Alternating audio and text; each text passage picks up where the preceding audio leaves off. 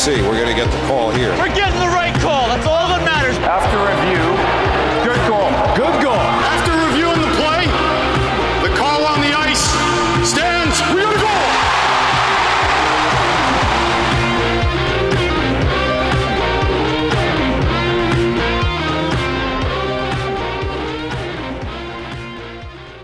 All right, guys, thank you all so much for chiming in for our latest episode of Here at Rangers Review. Before we get into anything, I would just like to say I have heard some questions as to why Rangers Review episode wasn't out Monday, and the reason for that, and it's something that we'll be doing going forward, guys, is if there is an episode that is expected to come out the same day as a game, we think it's probably best foot if we just don't do it on that same day. That way, there's more longevity to the episodes. So that way, with the Rangers not playing until Thursday at the time of recording this, that way at least we have a day or two to really get our thoughts out and actually break down the past game for the Rangers. So that was our mindset behind it, in case anyone is wondering. But before we get into anything today, Steven, how are you doing? Well, it's been a week. It's been quite the week. Pleasantly surprised by the new coaching staff. The record slightly better than I expected, 2-2 or 3-1-1. Well, yeah, but we didn't include the Buffalo game last time we recorded, of course. But 2-1-1 for the 4 games we tried to predict. And I would like to say I'm 2-1-1 again. So 3 weeks in a row. I'm on a roll here. Not bad. Okay. And then, last night, he's loose. It's happening. So, yeah, a lot of really exciting things to be talking about because, as you guys probably know by now, heading into this week, there wasn't as much positivity with the Rangers. Really looks like that there was going to be a downfall because if you guys don't remember, just this past week, the first game was against the Flyers. The Rangers lost in overtime. That was a very tough game to lose. They were battling back. The offense was staying consistent. The defense was not stellar.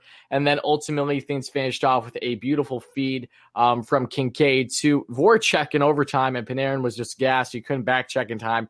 That ended up being the OT winner for the first game of what an eventful week it was. So how the Rangers respond heading into the second game, right? Well, the second game is where things got very intriguing because it was reported a couple hours before the game that the Rangers are not going to have their entire coaching staff, that David Quinn, everyone is out currently because of the COVID list. So you're like, okay, this is a recipe for disaster. It was nice to know when the Rangers, right? But then they bring in Knobloch, they bring in Chris Drury behind the bench and all these other pieces. And they have the biggest blowout I've ever witnessed as a Ranger fan. 9-0 this game was, and just jaw-dropping from every single second. And the man of the hour, and the guy that I emphasized in my last video here on the channel is, yes, Mika Zibanejad. He finally stepped up. We finally see oh Mika, oh my. He actually showed us what we have known and loved for him the past year plus, and 6 points in one period. So what's your initial stance on this game in particular before we break down all the others and Mika's performance as a whole? The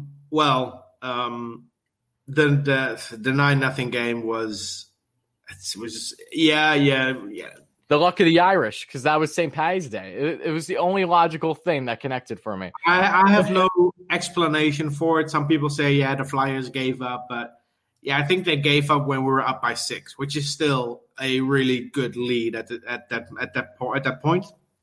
All before the third period, might I add. The third period, they should have just skipped. I mean, that was the most boring third period ever. The few fans that were in the building wanted a 10th goal. It just didn't happen, but still 9-0. It's the biggest shutout win since 1986 for the Rangers. Zibanejad tying a league record by, is it Trottier? 6 points in a period. Yeah, Brian Trottier, right? Yeah, only happened once before. Trottier in 1981 against the Rangers. So nice to be on the good side of history for once with that one. But overall, the only downside for me is that, that game, Julien Gauthier was a healthy scratch, which I did not agree with at all. No, and the youngsters didn't really get much playing time. No. As you remember the first game against the Flyers last week, Gauthier had a great goal.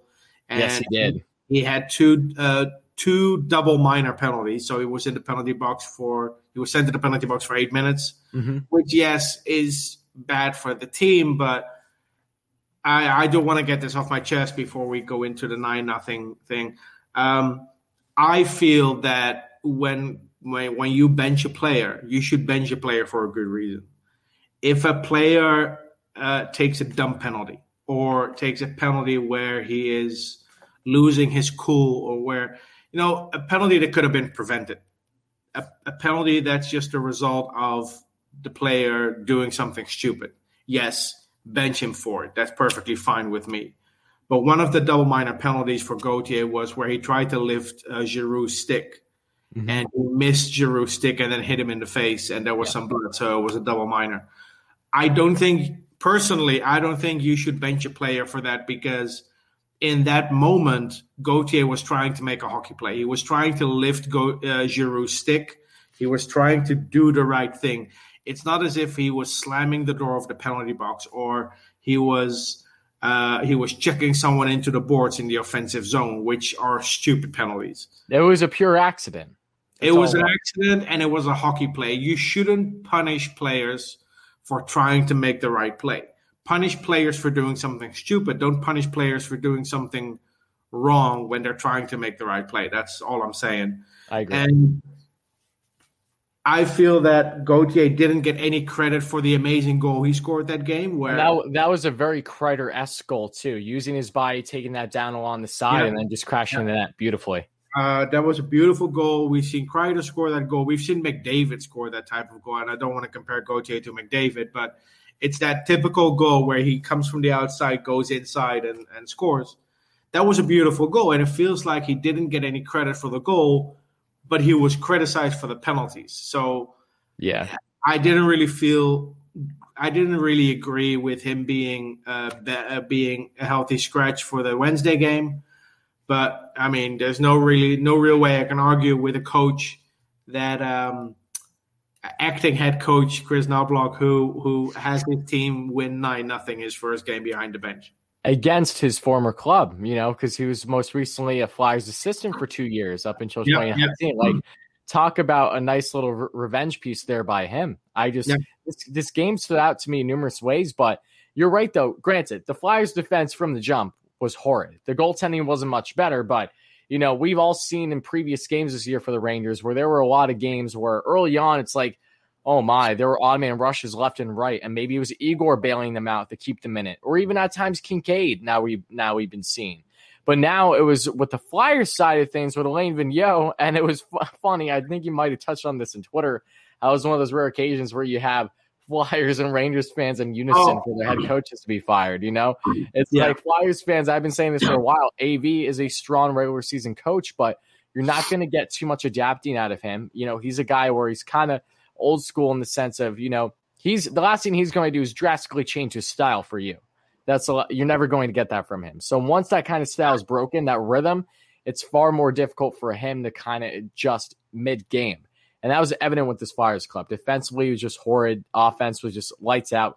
For Mika to get 6 points, a hat trick, 3 assists, and just 1 inning is beyond me. But what a game it was for the Rangers. And I think that was perfect when you look at, Mika finally stepping up. He had, going into that game, I'm almost certain that he only had 12 points on the season.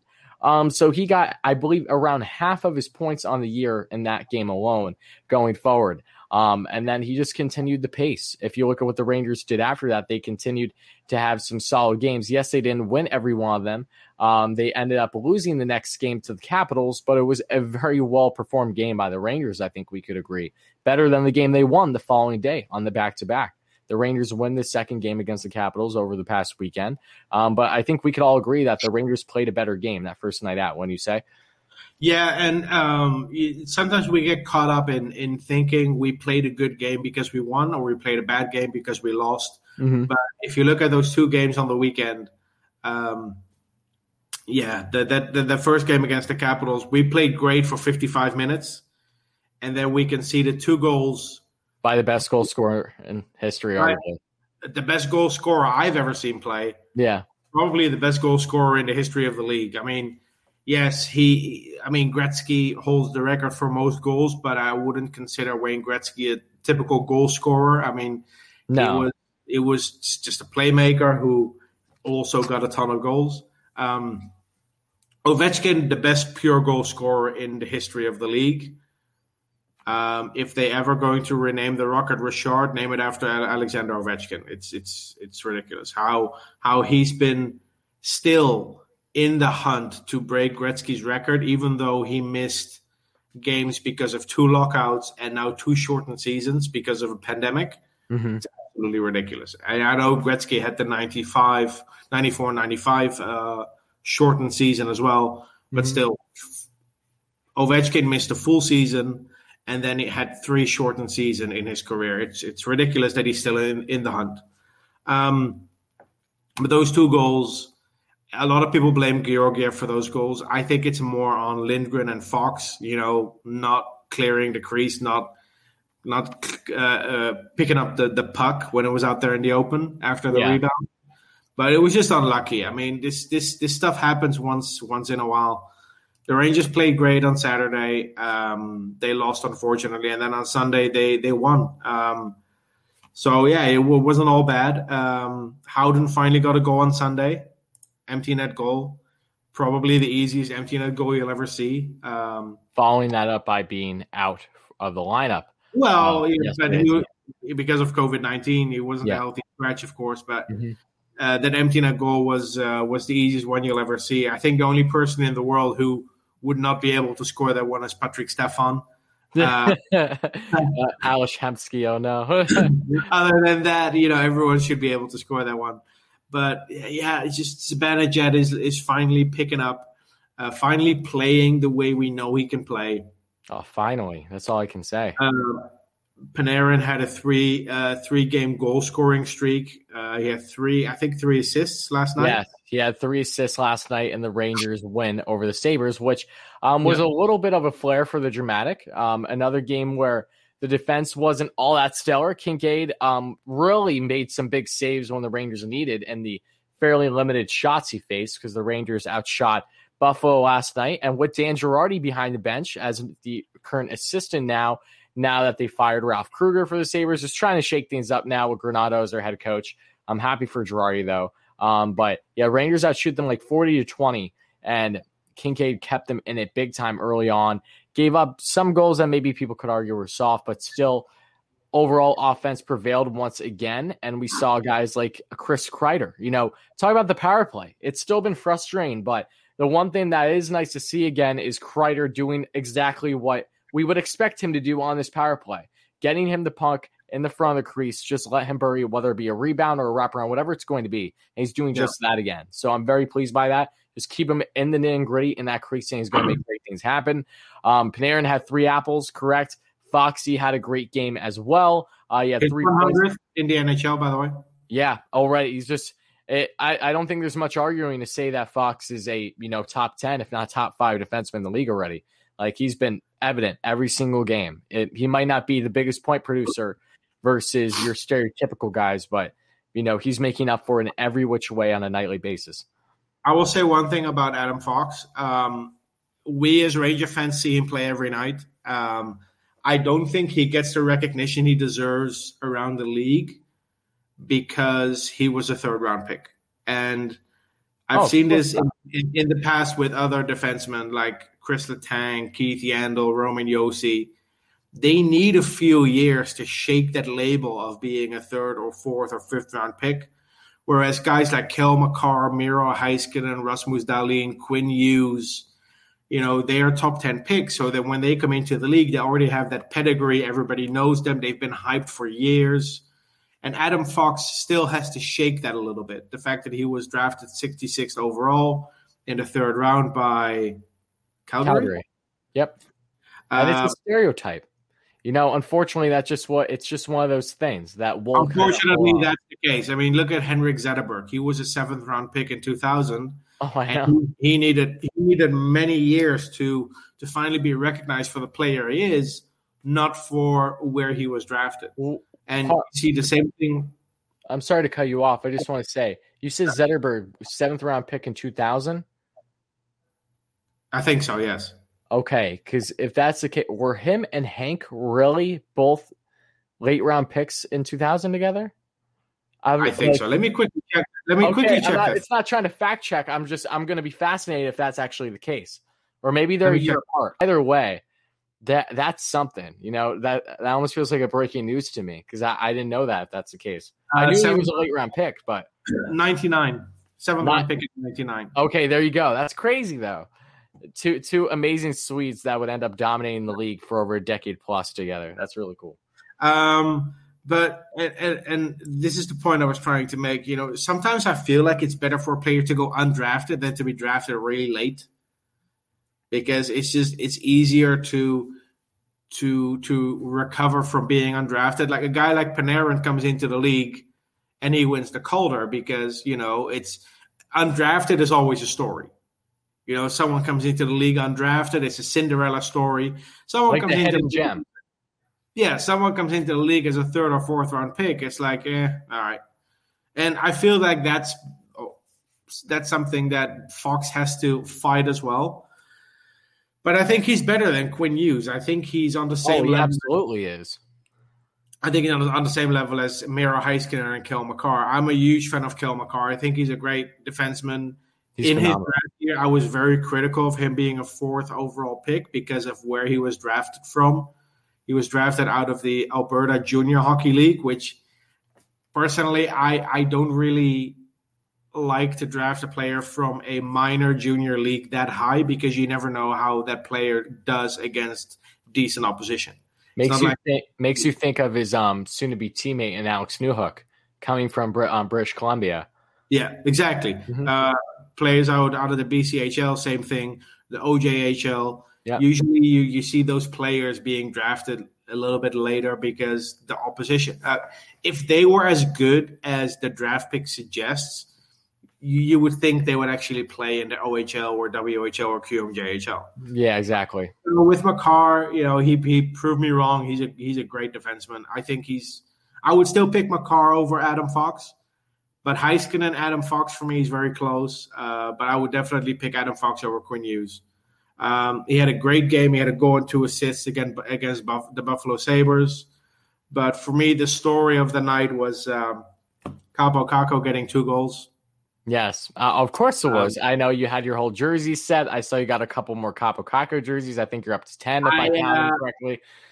I got a box in. My girlfriend sent me a box of stuff from New York, and there were 2 additional Kaapo Kakko jerseys included. So I decided to rearrange some things on my wall, hang up some extra jerseys, and I took a picture of it, shared it on Twitter. And I see one of them creeping in the corner behind you as we speak. Yes. Yeah. And people were like, "Oh yeah, he should score more," or like, you have more jerseys than he has points." And then a couple of hours later, he finishes the game with 2 goals. And honestly, he played a great game. Even if you don't look at those goals, even if you take away those 2 goals, he still had a great game. And it looks like finally, the bigger outlets are picking up on how good he's playing, how well his game fits the NHL. The New York Rangers Stats and Info Twitter account tweeted today that he's second in the league in takeaways per 60. And that's so, like, for me, that's such a euphoric feeling because I love defensive play from a forward, like so much, especially for a guy when he has the full expectation to blossom as a dominant two-way forward. It's not like Kaapo ceiling should be this guy who's lingering, 25, maybe 30 points. Like there should be a lot more than that with him as we get older, as he continues to develop. But to be, how old is he? 20 years of age, 19, 20, and he's already one of the best in the league from a defensive standpoint. Oh my God. He just turned 20. But I'm happy that they're finally picking up on this type of stat. And this, I tweeted out this stat weeks ago. I started to look into giveaways versus takeaways. And if you look at, the comparison, and I don't want to go too far with the comparison because people might get a little bit ahead of themselves and think that. Are you going to say Malkin? No. Yeah. But if you look at No, the only player that has a higher takeaway per 60 number is Mark Stone. Oh, yeah. Mm-hmm. And if you look at him, his takeaway per 60 is similar to Mark Stone, but he only has 5 giveaways. And there was a long time where Kaapo Kakko had 1 giveaway for the season. I know. The last couple of games, ever since he came back from COVID, he had some shaky games where he had some more giveaways. Wait, how many takeaways does he have in total? 21. Oh, 21-5.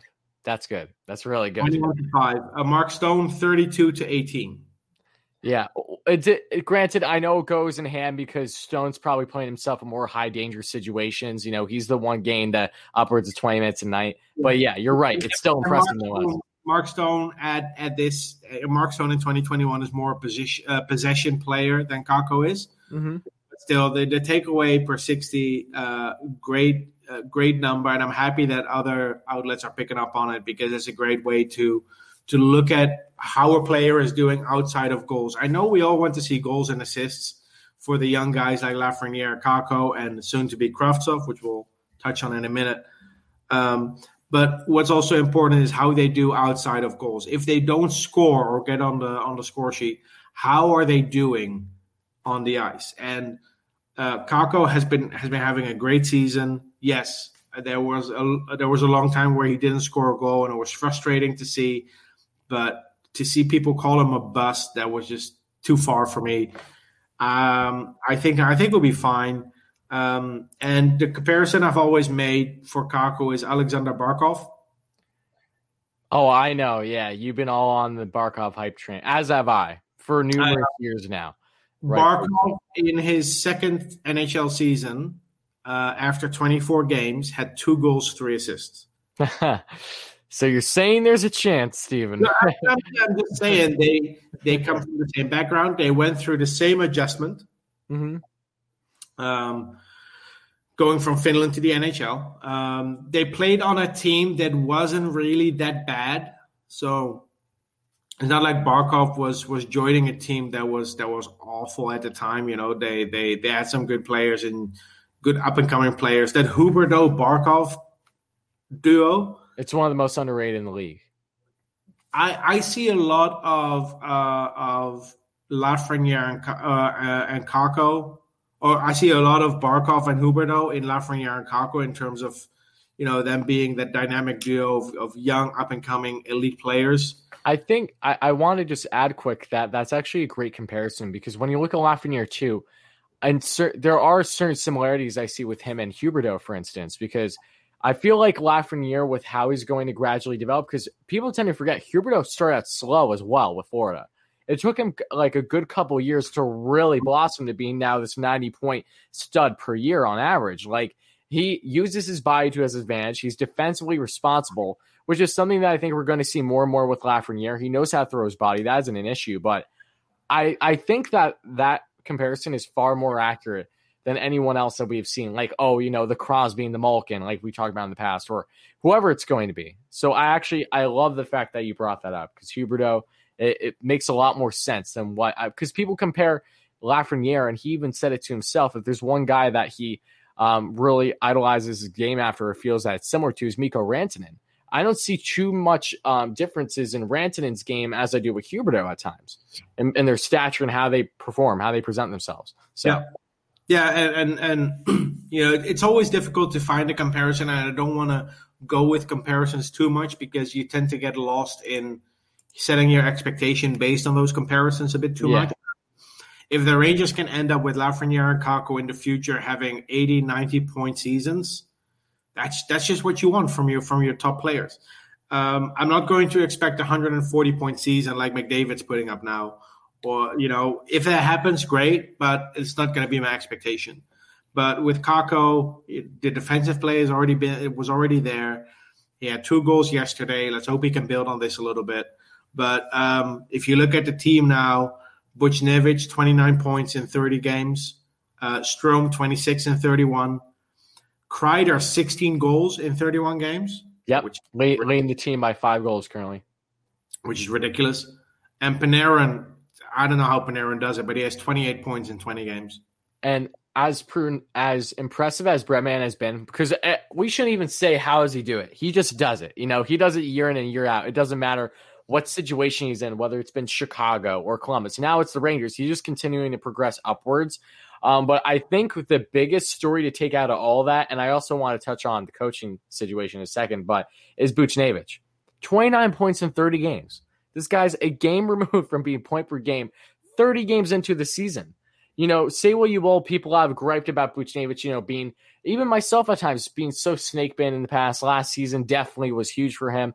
Just try and bury, but his game has changed so much since his rookie year, from being very much more of a one-dimensional player to not just being a solid two-way player. Outside of Kaapo Kakko, he's the Rangers' best defensive forward. He's on the penalty kill now, making things happen, and both on special teams as well on the power play. And just every night, I feel like he's continuing to be sneaky good with either his playmaking or actually setting up and burying a nice goal. Like, he's just in his situational decision-making is far better than I think I've ever seen out of him. And it's at the perfect time, too, with this being his contract year. And he's a positive player when it comes to penalties. His penalties drawn versus penalties taken ratio is +7. Yeah, that's awesome. But Mika Zibanejad now has 20 points in 31 games. That's crazy. I feel like just yesterday he only had 10.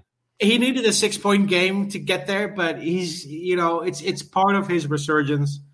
Mika Zibanejad in the month of March is absolutely crazy. I'll probably, when we played our last game in March, I'll probably look up how he's doing just in the month of March. Oh, just like throughout his career? Throughout his career as a Ranger, see where he ranks. But I looked it up last week, but it was still middle of the month.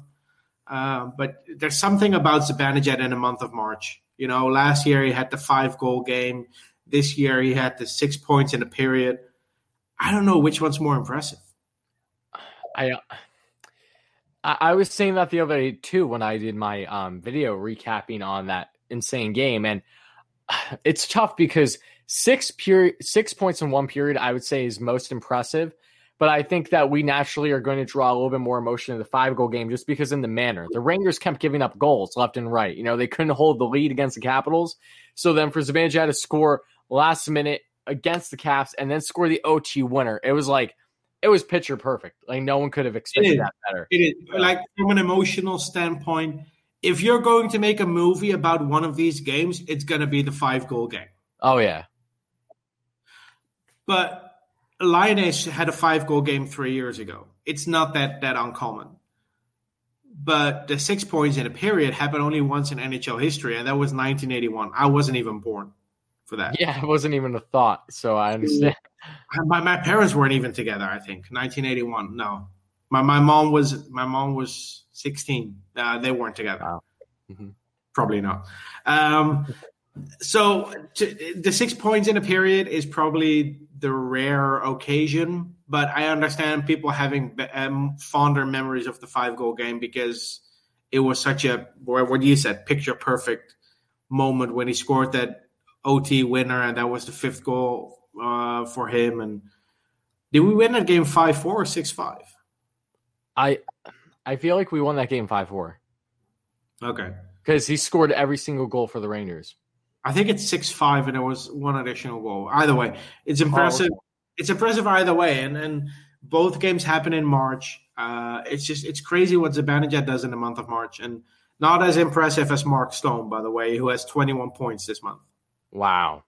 Yeah, I haven't even been following with Vegas. I unfortunately haven't been able to follow a lot with the opposing teams this year, but I know Vegas has been tearing it up, and Stone's been leading the way. So good for him. I always liked Mark. I did not like Mark Stone with Ottawa, just because Ottawa for the longest time was always a pesky team for NYR, not just because of the most recent playoff run against each other, but I still can't. I think of Nick Foligno back in, 2011 or 2012 when the Rangers faced the Sens, back when Spezza was still there, and you had Alfredson. They were just they were always a thorn in the Rangers' side back then. I didn't enjoy them. And then when Stone came in the Reigns, he's this stellar and late round pick, stellar two-way forward. I'm like, oh my God, here we go. Yeah. So I wasn't too upset when he landed in Vegas. But I want to mention too how if you look at just the past week, including the Rangers past game, which they won 5-4 against the Sabres, you had Zibanejad leading the way with 9 points in that span. Buchnevich had 7 points in only 4 games because he didn't play the first game against the Flyers. Panarin, 9 points because Panarin. Strome had 7 points as well, and then Foxy had 6 points in the past 5 games, or 4 games. Either way, just really, really solid numbers. And before we kind of piggyback on a Kravtsov, I want to ask, what is your initial stance on the whole coaching situation? Because the Rangers, talking about an impression, you go 9-0 in your debut game without David Quinn as your head coach, with Knoblauch coming in, and everything goes right. You lose the next game, but it's really a game you should have won because defensively you were keeping the Capitals on their toes in your entire time, and then you win the following game. So with Knoblauch currently this season, the Rangers are 3-1.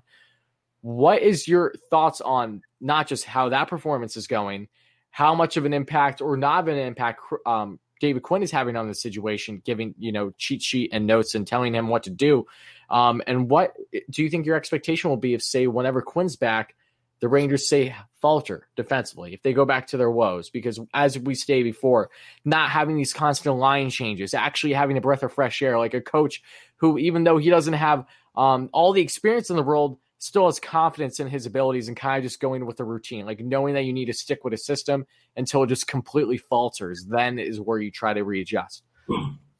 Yeah. One of the positives this past week for me, and I've mentioned this online, the fact that this temporary coaching staff is not tinkering with the lines mid-game. Their in-game adjustments are minimal. Yes, they do tend to lean a little bit more on the top 2 lines, which is normal for coaches, for inexperienced coaches. But what's refreshing for me is that in the third period, I still see the same line that I saw in the first period. And this is the same thing for other teams. When the Capitals were trailing against us, did they change their lines? No. They still had the same lines coming out. They still had the same 3 players on their forward lines. And that's just the way it should be. Of course, last night he changed it up by swapping Kakko and Blackwell midway through the first period, and it worked out great for Kakko with 2 goals. So it goes against my philosophy. But, it's hard to complain about that when Kakko ends up with 2 goals. Mm-hmm. But in general, I like the fact that they don't shuffle the lines every time they concede a goal, because that's what I feel Quinn does. And I'm not sure this is because the coaching staff just has that faith in the team. I think because they still play Quinn's hockey. It's his lineup. They're acting head coach and acting assistant coach. And I think the reason they don't tinker with the lines is because it's not their team. They just play the way Quinn wants them to, and that's that. But it's refreshing to see the Lafreniere, Hedl, Kakko line in the third period and not have one of them being demoted to the fourth period because Lemieux throws 2 hits, Yeah. But you cannot really argue with a 3-1 record with how many goals did we score? 18? Enough. I think enough is the proper answer. That it got the job done, which is always good to see. A goal differential of 18-6. I'll take that. 18 goals for, 6 against. I'm happy with the way things played out the last week.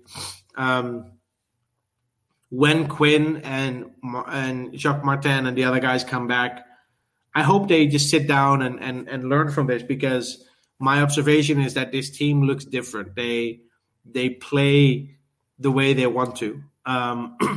They play with the confidence, I think, to an extent that is hindered when Quinn's been in there. It almost felt like they had a sigh of relief knowing that maybe there was certain job security, which is having that line chemistry for a full game. Something along those, just a breath of fresh air, which I think this club needed one way or another. What the other big difference is for me? I think Knoblauch just said to the players, go out there and play. Yeah. Sure he did. And you can tell, the Buchnevich goal against the Capitals, that was a set play. Off the face-off, Buchnevich circles around, goes to the front of the net, Fox on the outside, passes it in front of the crease, Buchnevich scores. Similar thing with the Kakko goal yesterday. Before the face-off, you can see Panarin, Strome, and Kakko literally talking about what they're going to do, and it pays off. When you have players like that on the ice, let them play. Yeah, my point. It's not like the Rangers have all these fantastic offensive minds, both young and veteran. Don't try to overcoach it. Don't try to overdo it as a coach. If this was the 2010, 2011 New York Rangers, where your biggest threat offensively is Erik Christensen, then do whatever you can as a coach. Because that team did not have, aside from Gaborik, didn't have any stars. No. And Gaborik wasn't really a playmaker either. He was a goal scorer. If your best player on the team is a playmaker like Panarin, and your second best player on the team is also a playmaker like Zibanejad, just let them play. Sometimes tell them to go out there and play, and let them do what they do best. Because the first few weeks under Quinn, it was just so frustrating to see the goals we were scoring. Most of the goals we were scoring early on, they were all garbage goals, and that's not something you can. What's the word? It's not something you can build on, because it's not something you can do on a consistent basis when you rely on puck bounces and you rely on puck luck. And the goals we've been scoring lately are just great set plays. There's a Zibanejad goal against the Capitals on Sunday. Oh, he pushes Dylan off the puck. Oh my God, I that completely blew over my head. I'm glad he brought that up. Just he literally made Brendan Dillon his what. Like he's just like, all right, I'm taking this. That is beautiful. Couldn't have happened to a nicer guy. Couldn't have happened to a nicer guy, Brendan Dillon. What an ass this season. I still remember him from the first game against the Capitals where so does my father. he went knee to knee on Kakko, and Kakko got a penalty for embellishment. Yep. Either way, that was tremendous. A beautiful pick corner on a very tough angle for Zibanejad to get that snap, that quick release off.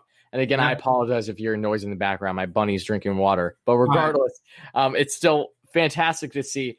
That in my mind, you can tell Zibanejad's like that confidence is back. And his post-game pressers now, and just on the ice, he's just like he's kind of goop. Like he's intense when you need to be intense, but he does that entire weight off his back that in my mind was even taking his speed game to an extent, a couple steps behind. It's not there anymore.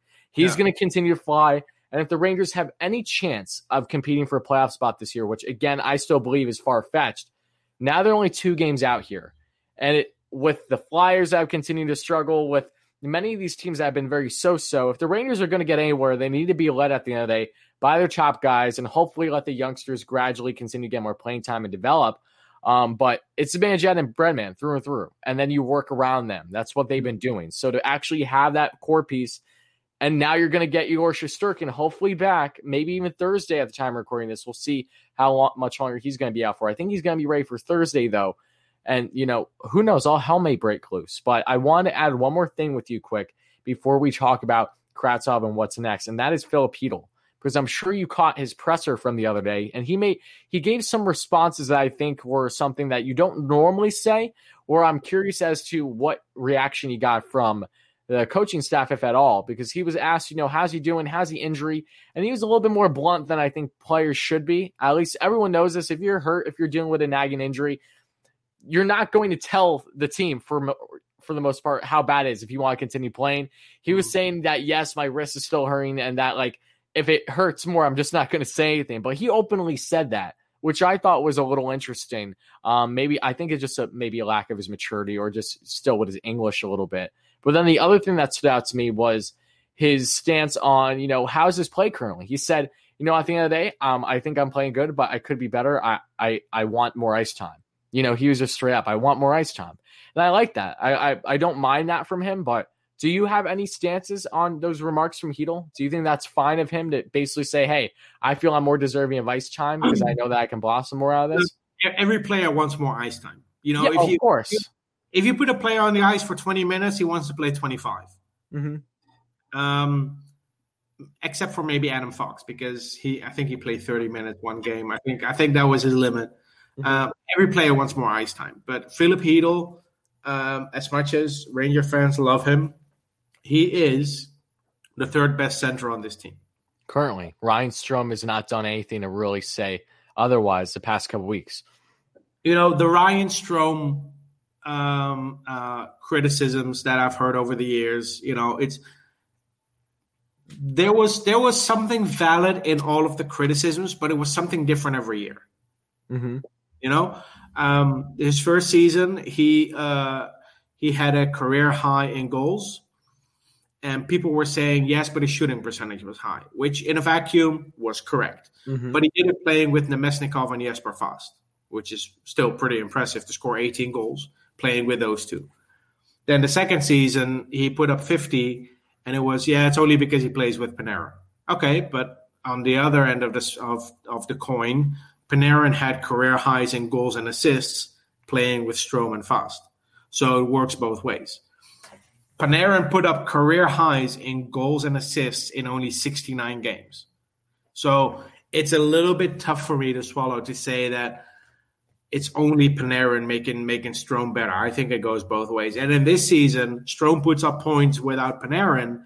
And then people are like, oh, it's only because he plays with Chris Kreider. No. Their reach is a line. When he does the Kreider talk, when Kreider's always been inconsistent with his streaks in his career to date, Kreider is not a playmaker. Kreider's more of that goal scorer. Think of a new reason each season to criticize Ryan Strome. Maybe there's not that much to criticize. Yeah, he's not a perfect player, but he's not paid to be. He's paid $4.5 million. If he was the player Ranger fans want him to be, he would be making $10 million a year. And his value is continuing to skyrocket in case the Rangers do not want to commit long term. That's why they did this 2-year deal. If the Rangers find themselves in a position, as they're leading to the deadline where they decide that if they want to maybe push again for the draft, if they're still prioritizing this really as a rebuild year, there's no other piece that stands out to me more than Strome right now. But when you just look at his numbers, but I don't think that's going to happen. But I just want to throw this out to you because I found this stat earlier while scrolling through Twitter by the guy who normally provides Rangers content for Barstool. So just listen to this quick. Matthew Barzal, in his past 101 games, has a total of 85 points, combining this and last season. 28 goals and 57 assists for a plus 17. Ryan Strome, his past 101 games, 85 points, including 28 goals and 57 assists for a plus minus of plus 26. That's just to put something in perspective. Yes, he's playing alongside Breadman, but it's not all that bad for acquiring him for Ryan Spooner at the end of the day, who's now playing in not even the KHL. He's been playing in like Swiss and other leagues. The only reason the Panarin excuse makes sense is if we no longer have Panarin next season.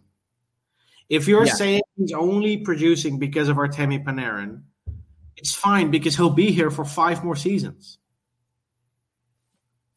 So it's like the argument with Tavares and Barzal, because Barzal burst on the scene big time for his rookie year and had over 80 points, but he was playing alongside Tavares. He hasn't replicated those numbers since then. So people always use that kind of, stereotype against him. Yeah, but if Tavares would have been on the Islanders for another 10 years, what's the point?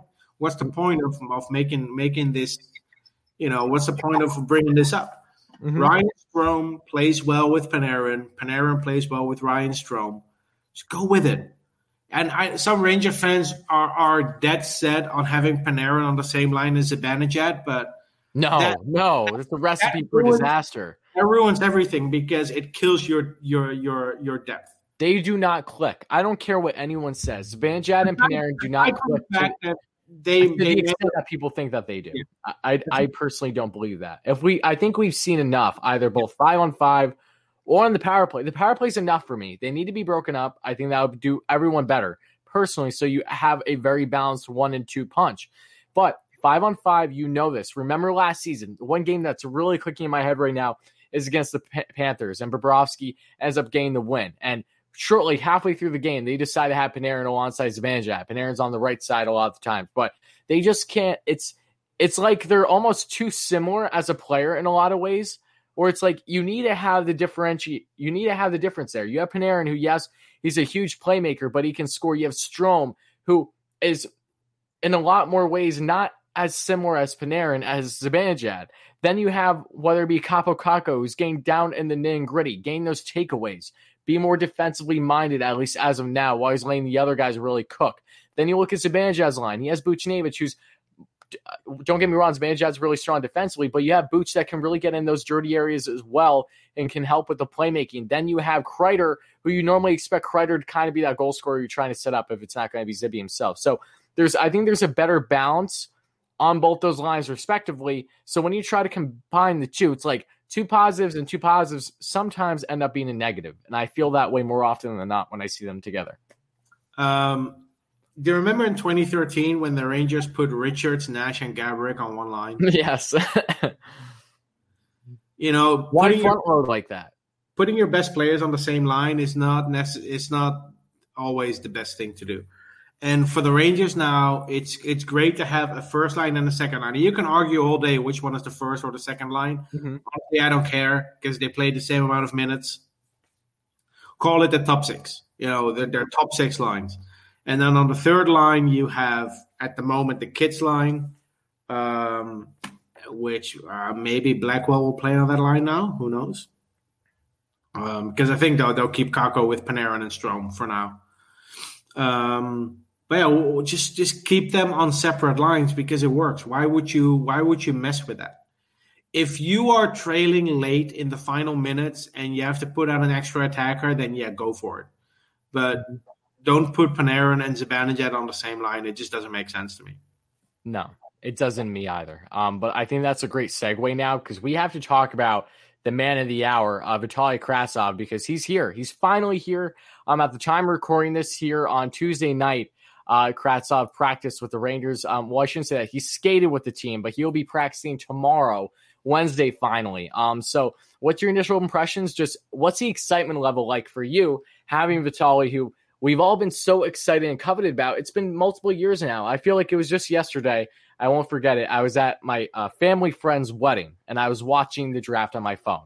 And as I'm watching the draft on my phone at their wedding, I'm the after party, I should say, and you're seeing everything setting up, and all the Rangers don't get Wahlstrom. When I was never really all that upset by it because I actually did my homework on Vitaly a couple months prior to him being chosen. So when the Rangers picked him, I'm like, oh, that's actually not a bad pick. I actually like that pick, a European Russian pick. I think that this could be something. And then here we are today. So what's your initial stance on Vitaly, and when do you expect him to be in the lineup for the Rangers? Because it won't be right away. It looks like it'll be a couple days still.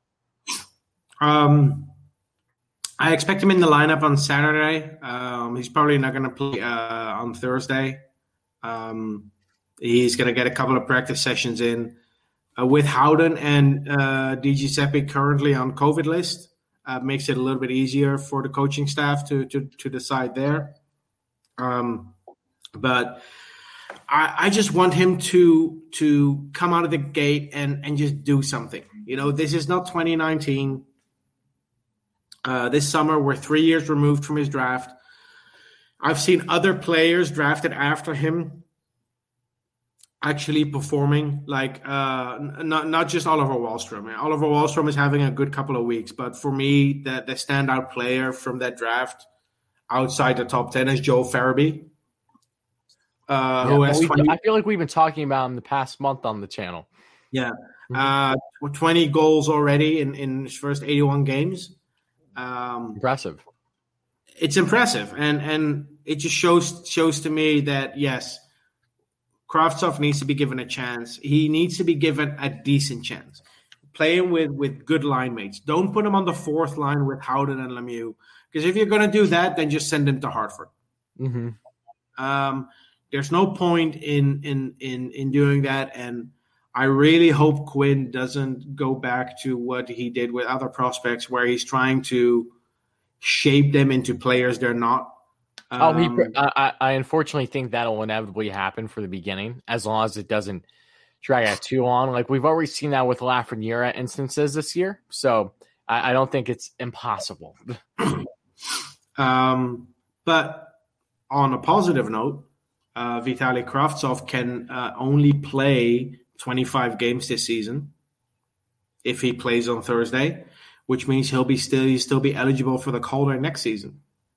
That's cool. So even if he goes on a big tear, it won't change anything. I like that. Maybe they prorated it, and he The threshold is like 22, 21. But there's a pretty good chance he's still Calder eligible next season. But I've given up on a Ranger player winning the Calder ever. I mean, at least for now. Yeah. I mean, Yeah.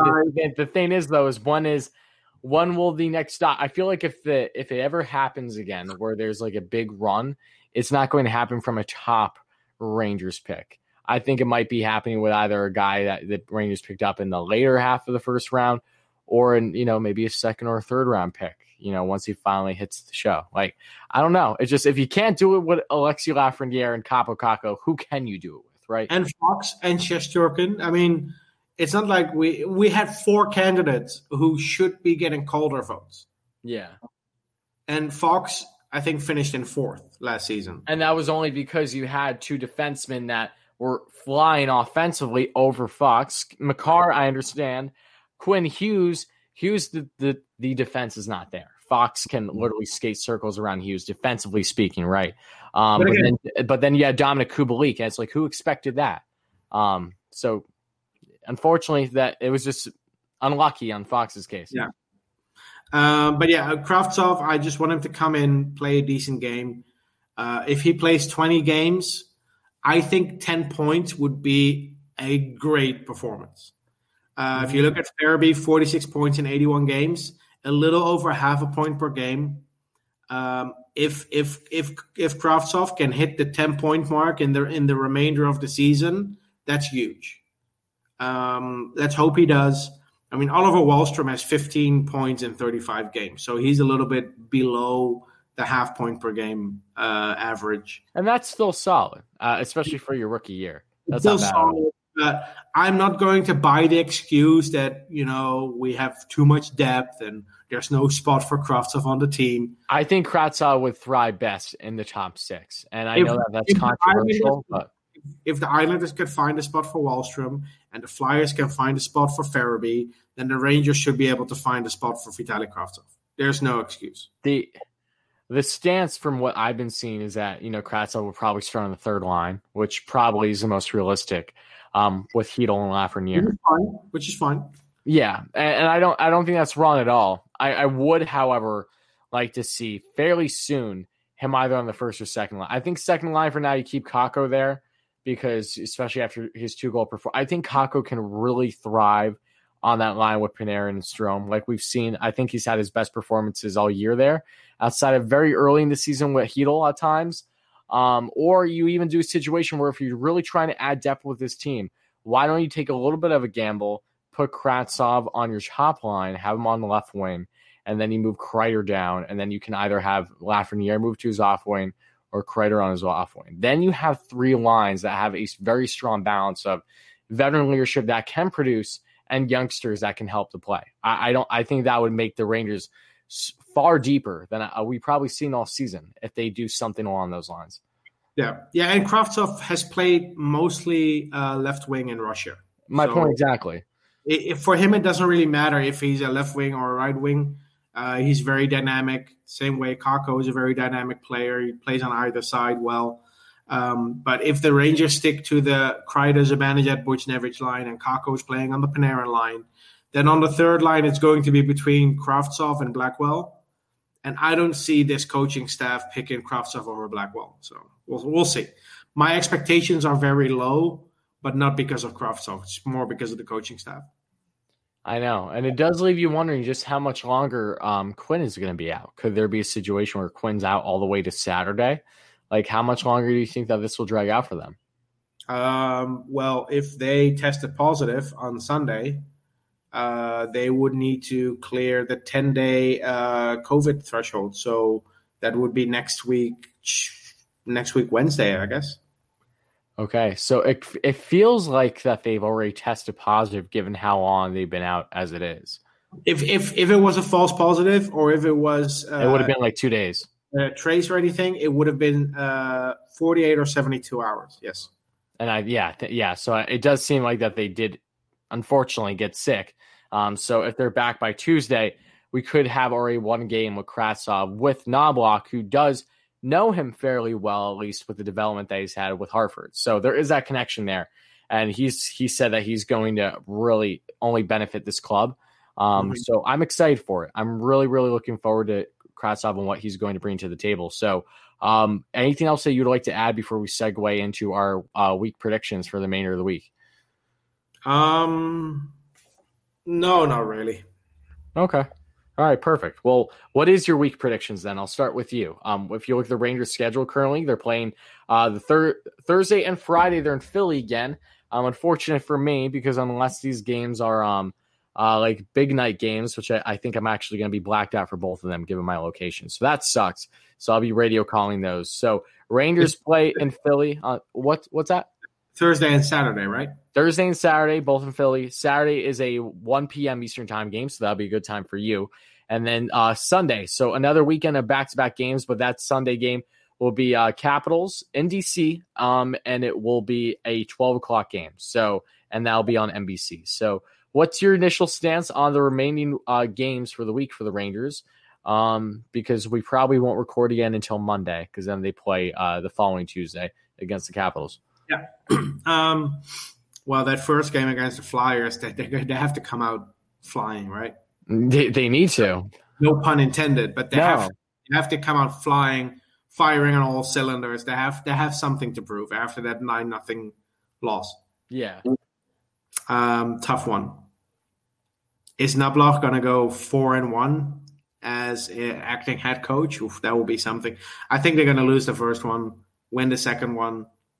And the Sunday game against the Caps. You know what? I'm gonna go positive 2-1-0. I'm going with you. I'm going 2-1-0 as well. I think that's a good pick, and I do believe Igor will be back Thursday. That's not fun. We have the same prediction. I'm sorry. I've been in agreement. Maybe this will end the streak, but hey, we're riding 3 weeks straight with my predictions. We'll see if yours actually fall. Maybe it's a good thing that I'm siding with you here. So maybe. We'll see. But again, exciting times for the Rangers. It feels like things are finally trending upward. Only 2 games out currently at the time of recording this outside of a playoff spot. So all I can say is, you got to hope for the best. If the Rangers do sneak in somehow, I'll be ecstatic. I don't think it'll necessarily benefit the kids too much outside of experience, unless they're really in those situations. But boy, oh boy, would I just love to see a Kaapo Kakko, Alexi Lafreniere, and Igor Shesterkin in playoff hockey. That could actually be a very great thing, even if they're only getting upwards of 15 minutes a night, respectively. That's something that I probably want the most. It's a tough schedule, though, with 10 games in 18 days. It is. And this will test them. The upside is that they at least have youth on their side. It shouldn't take them too long to heal up versus some of the other teams in the league and in the division, like the Capitals, for instance. They're one of the oldest teams in the league. If that's a heavy factor in things, who knows? We could see something crazy happen. And this is something I've heard throughout the months of November, December. People were saying, "Oh, the Bruins are an old team. The Capitals are an old team. Mm-hmm. Younger teams, it benefits us." I don't know. I think a shortened season benefits older teams more than it benefits younger teams. Oh, yeah. If it's a normal 82-game season, it benefits the younger team. But I think overall, the talk about how the Bruins and the Caps are old teams is a little bit of an exaggeration. I'm literally just basing it off of their age. The difference is their average age being 28 or 29. It's not like they're 35. Oh, yeah, I know. Yeah, and if not anything, all Alexander Ovechkin. and the Bruins are probably a younger team because they don't have Chara anymore. So whoever you replace it with, you're a younger team forward because Chara 42. I mean, Chara, I think he's 42. 42. Chara, I looked it up the other day. Chara is the only player I think in the NHL who was alive for the Rangers in the Stanley Cup final in 19. Wow. What? Wait. What do you mean alive? You mean like no? You mean playing? He was born in 77 or 78. So you're saying that he was in the league when the Rangers won in 9? No. Like, he was alive for that to happen. So no other player in the league was alive for that to happen? I think he's the oldest player in the league. Maybe Joe Thornton, but I think he's the oldest player in the league right now. Yeah. But yeah, no, there's got to be more players than just him that were alive for 94. No, 79. Oh, for 79? Yeah, 79. Oh, okay. I thought you said for 94. I'm like, that doesn't add up. No. Okay. No. But, just for reference, Alexis Lafreniere is the first Ranger to be born after 9/11. That's so weird. I'm older than him. That's weird. Oh my God. Every single year that I see these kids being drafted now, I'm like, I feel like if I met them, I would act like a little like schoolgirl wanting an autograph. I'm like, wow, I'm like 2-3 years older than you. I'm sure it's weird for you too. Draft picks don't get younger, you just get older. My draft year would have been 2002, same as Rick Nash. So you are the same as Rick Nash, is what you're saying. Yeah. Like I said, draft picks don't get younger. We just get older. The draft picks stay the same age every year. I know. It's weird. It's weird. Okay. Well, I think we hit everything for this week. Exciting week. Karatsev hopefully on the weekend. Igor should be back. The Rangers are going to try to make some type of run out of this thing. All I hope is that we get consistency and that whenever Quinn comes back, that we just hopefully continue to ride this out, whatever it is. All I care about is development at the end of the day, as do you. So fingers crossed that this Rangers team can just try to give the kids the ice time they deserve and that the veterans continue to play as they should. Question for you. Should I hang up some Lafreniere and Kravtsov jerseys on my wall? I think you should. You have to manifest. The only thing I suggest outside of that is getting one of either your Rangers towel. No, get one of your hockey pucks. You probably have a Lafreniere or a Kravtsov, one of the two, and put it on a table, get some candles, put them around it, and just set it all up. Yeah, you got to get it all set up. Manifest it the best you can, okay? Pray to the hockey gods. And I think you're already having the good luck with Lafreniere because I know you got the Oceanic Ramovsky hat on. So you're set. You're set. So yeah, I'll think of something, but we'll see. We'll Kravtsov plays. I'll do something for the game Kravtsov makes his NHL debut. Perfect. Well, I'm looking forward to it. Well, as always, thank you all so much, Rangers fans, for chiming in. I hope you enjoyed today's episode of Rangers Review. If you did, make sure to smash all those buttons as always. And Steven, let's go Rangers. Let's go Rangers.